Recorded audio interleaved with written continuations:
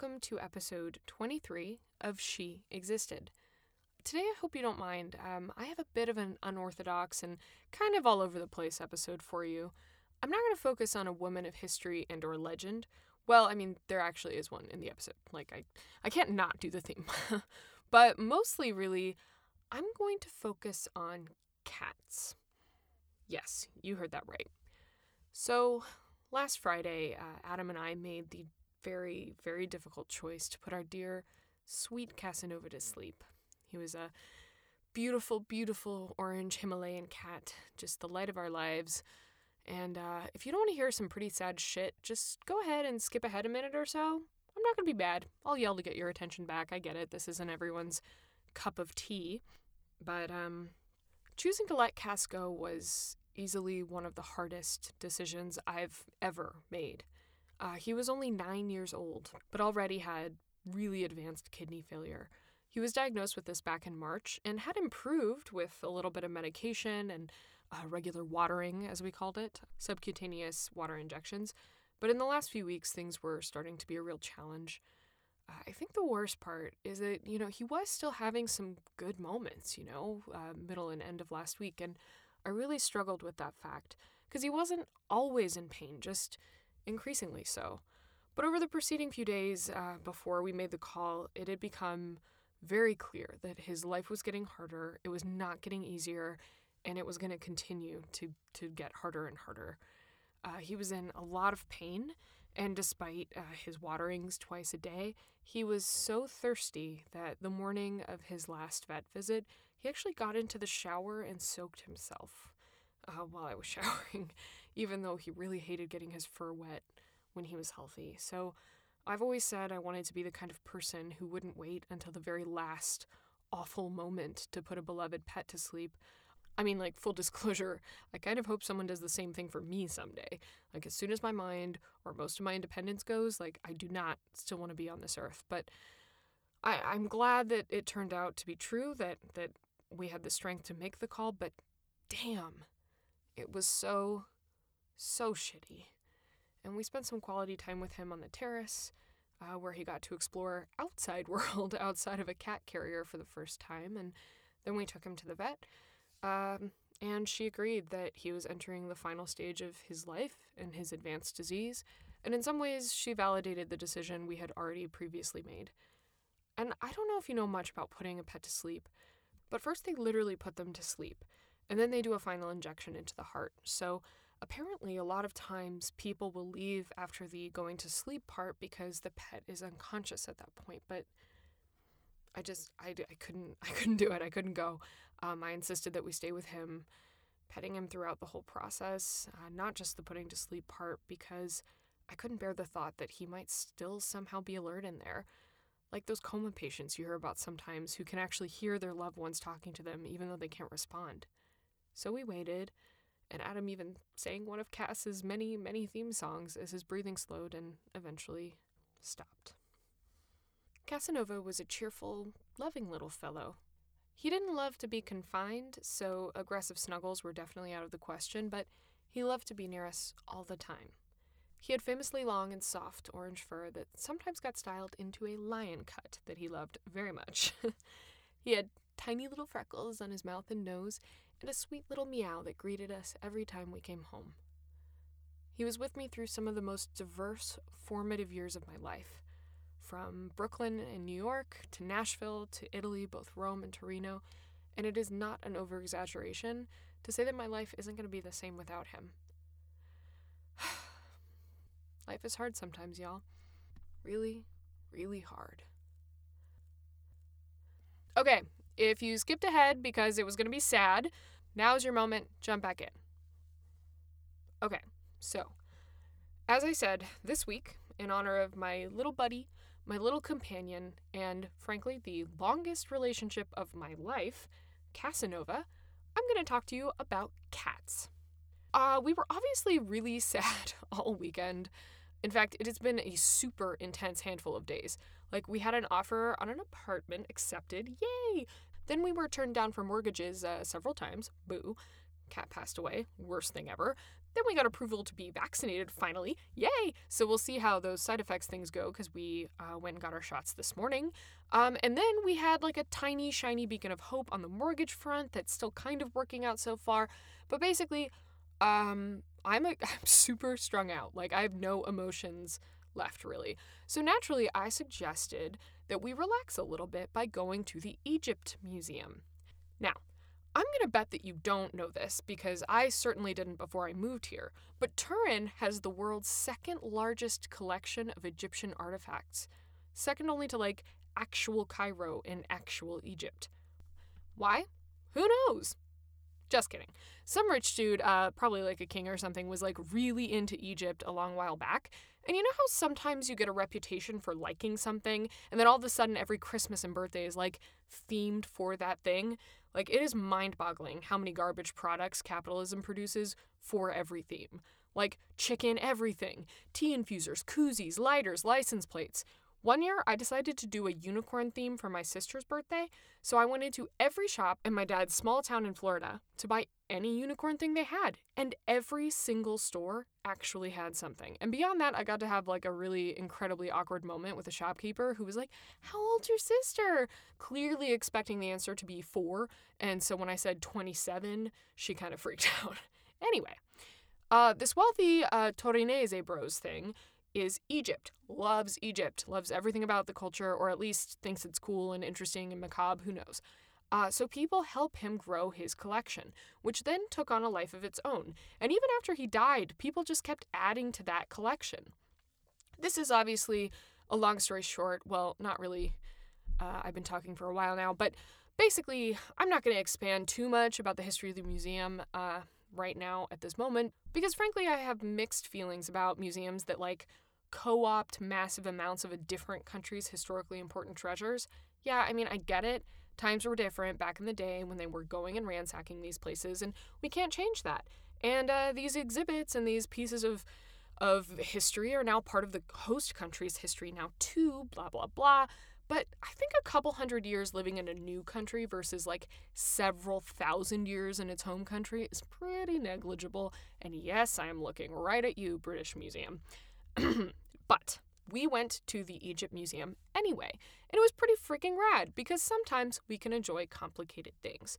I mean, do you eat chocolate? Yeah, then you know exactly what I mean.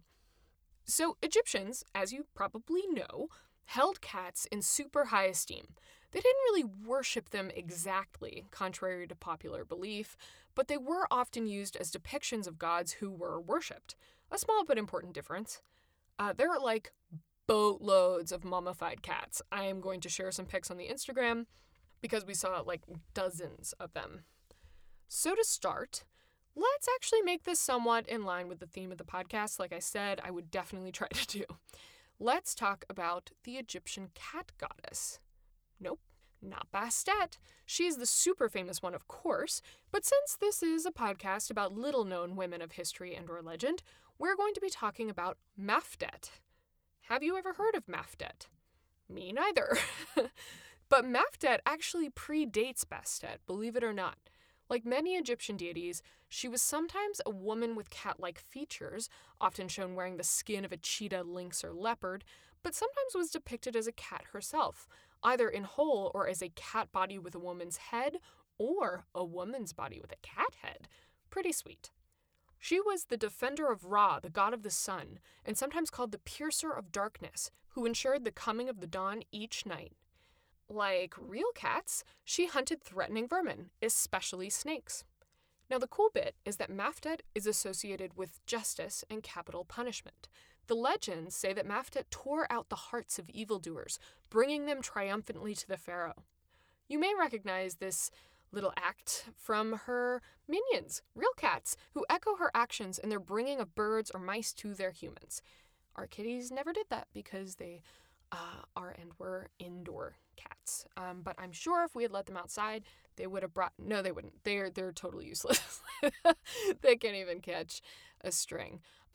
So maybe Cass and Z wouldn't have done Mafdet entirely proud, but I love them anyway. Okay, So one thing we know absolutely for sure is that Mafdet's likeness was depicted on the executioner's staff of office. And in Duat, which is the Egyptian realm of the dead, the pharaoh's enemies were decapitated with a weapon that was called Mafdet's claw. Rare.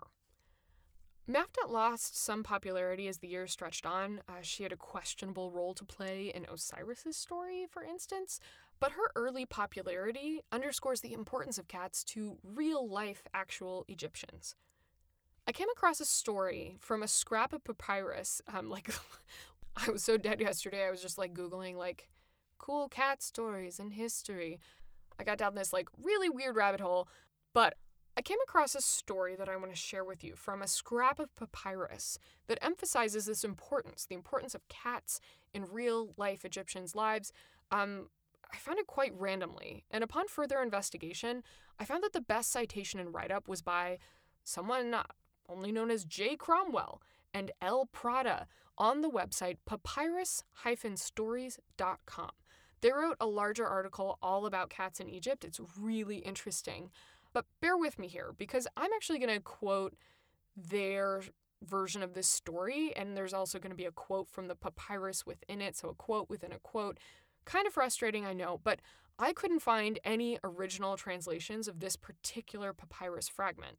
One translation I found only translated a different part of the papyrus that was about funeral rites, and simply had a little addendum note that said, another piece of this archive, quote, contains a problem with kittens rather than any funerary rites. And all I can really say to that is who are you, historian? Who finds and has access to understanding an ancient Egyptian story about kittens and chooses not to focus on that one? I mean, funerary rites are cool too, but come on, kittens! Anyway, so yes, a little peek behind the She Existed curtain here.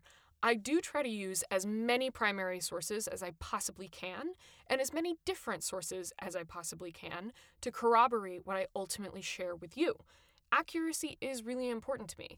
Now, I may not always give bibliographies or extensively cite, because this is more of a storytelling hobby podcast than a hardcore history one, really. But in this case, J. Cromwell and L. Prada's version of the story is my only source. So I'd rather cite him or her or them directly rather than just paraphrase their already secondhand story based on a translation that they had access to. So, I'm going to quote from here. I'll let you know when I'm done. On 20th April, either 202 or 178 BCE, an embalmer named Onofris wrote to Makadas, an official in the village of Tanis in the Fayum Semi oasis, concerning kittens he had donated to the cat goddess Bastet, also known by her Greek name of Bubastis, or at least had intended to donate. Here's the quote from the papyrus, quote within a quote. Since some kittens were born in my house, and their mother did not attend to them, I went to the temple of Bastet, and asked the dancers, i.e. priests, to come and carry them back to the temple of Bastet. After they did not arrive, but went elsewhere, it happened that the kittens, while they were being weaned by me with milk at home, were snatched by a tomcat and carried out of the house into the street. I rushed down and called for help for those who were present and heard. Thus we stood about, and with difficulty removed one kitten. Those who had joined to help, including Phasis, the village scribe, to whom I have given an official testimony of all that had happened. This is based on the translation by R.W. Daniel. Okay, back to the story from our friends. The tomcat killed some of the kittens, even though this is not explicitly stated, perhaps intentionally so out of religious propriety regarding such an unholy happening. The loss of sacred animals is why Onofris sounds so panicky in this petition. Onofris then collected the surviving kitten and took it to the temple of Bastet, handing it over to some of its priests, the same people who had neglected to collect the kittens from his house before the incident took place. To protect himself from future accusations that he acted improperly in this situation, he asked the village scribe Phasis, an eyewitness to the tomcat's attack, to write down Onofris's account of events. Additionally, as an added level of protection, Onofris also had this plea written, another quote from the papyrus, so that I am not later denounced in an unseemly way, certain persons having acted maliciously, I beg and request you that, having subscribed regarding each of these statements, text lust. Okay, So that's it for the quote within a quote. That is the story. But it's pretty fascinating, right? Onofris is obviously super, super stressed about this entire situation. Obviously, it's pretty disturbing to interact with dead kittens regardless, but clearly he thinks that he might be in some serious trouble if anyone discovers his association with said dead kittens. I mean, we mourn their loss anyway, but it sounds like he's straight up worried about legal or social ramifications, or possibly someone using this knowledge against him, per the second bit of Papyrus translated, to the point where his first instinct is to get his side of the story officially down on Papyrus, stat. And that, I think, is a pretty great example of just how important cats were for everyday Egyptians. So thank you for bearing with me for this possibly very incoherent episode. I guess I'll know when I edit it shortly. You might want to look up Cats in Ancient Egypt. That is an actual Wikipedia page that you can learn about. Mafdet, that's the goddess, Mafdet. And if you're curious to see pictures of my sweet departed boy, Casanova, he has his own Instagram. It is at Casanova the Little Lion Cat. It has underscores between each word. So that's at Casanova the Little Lion Cat. He was so cute and so sweet and so fluffy, and we miss him so much. So thank you for listening, and hug your pets. I'll see you next time.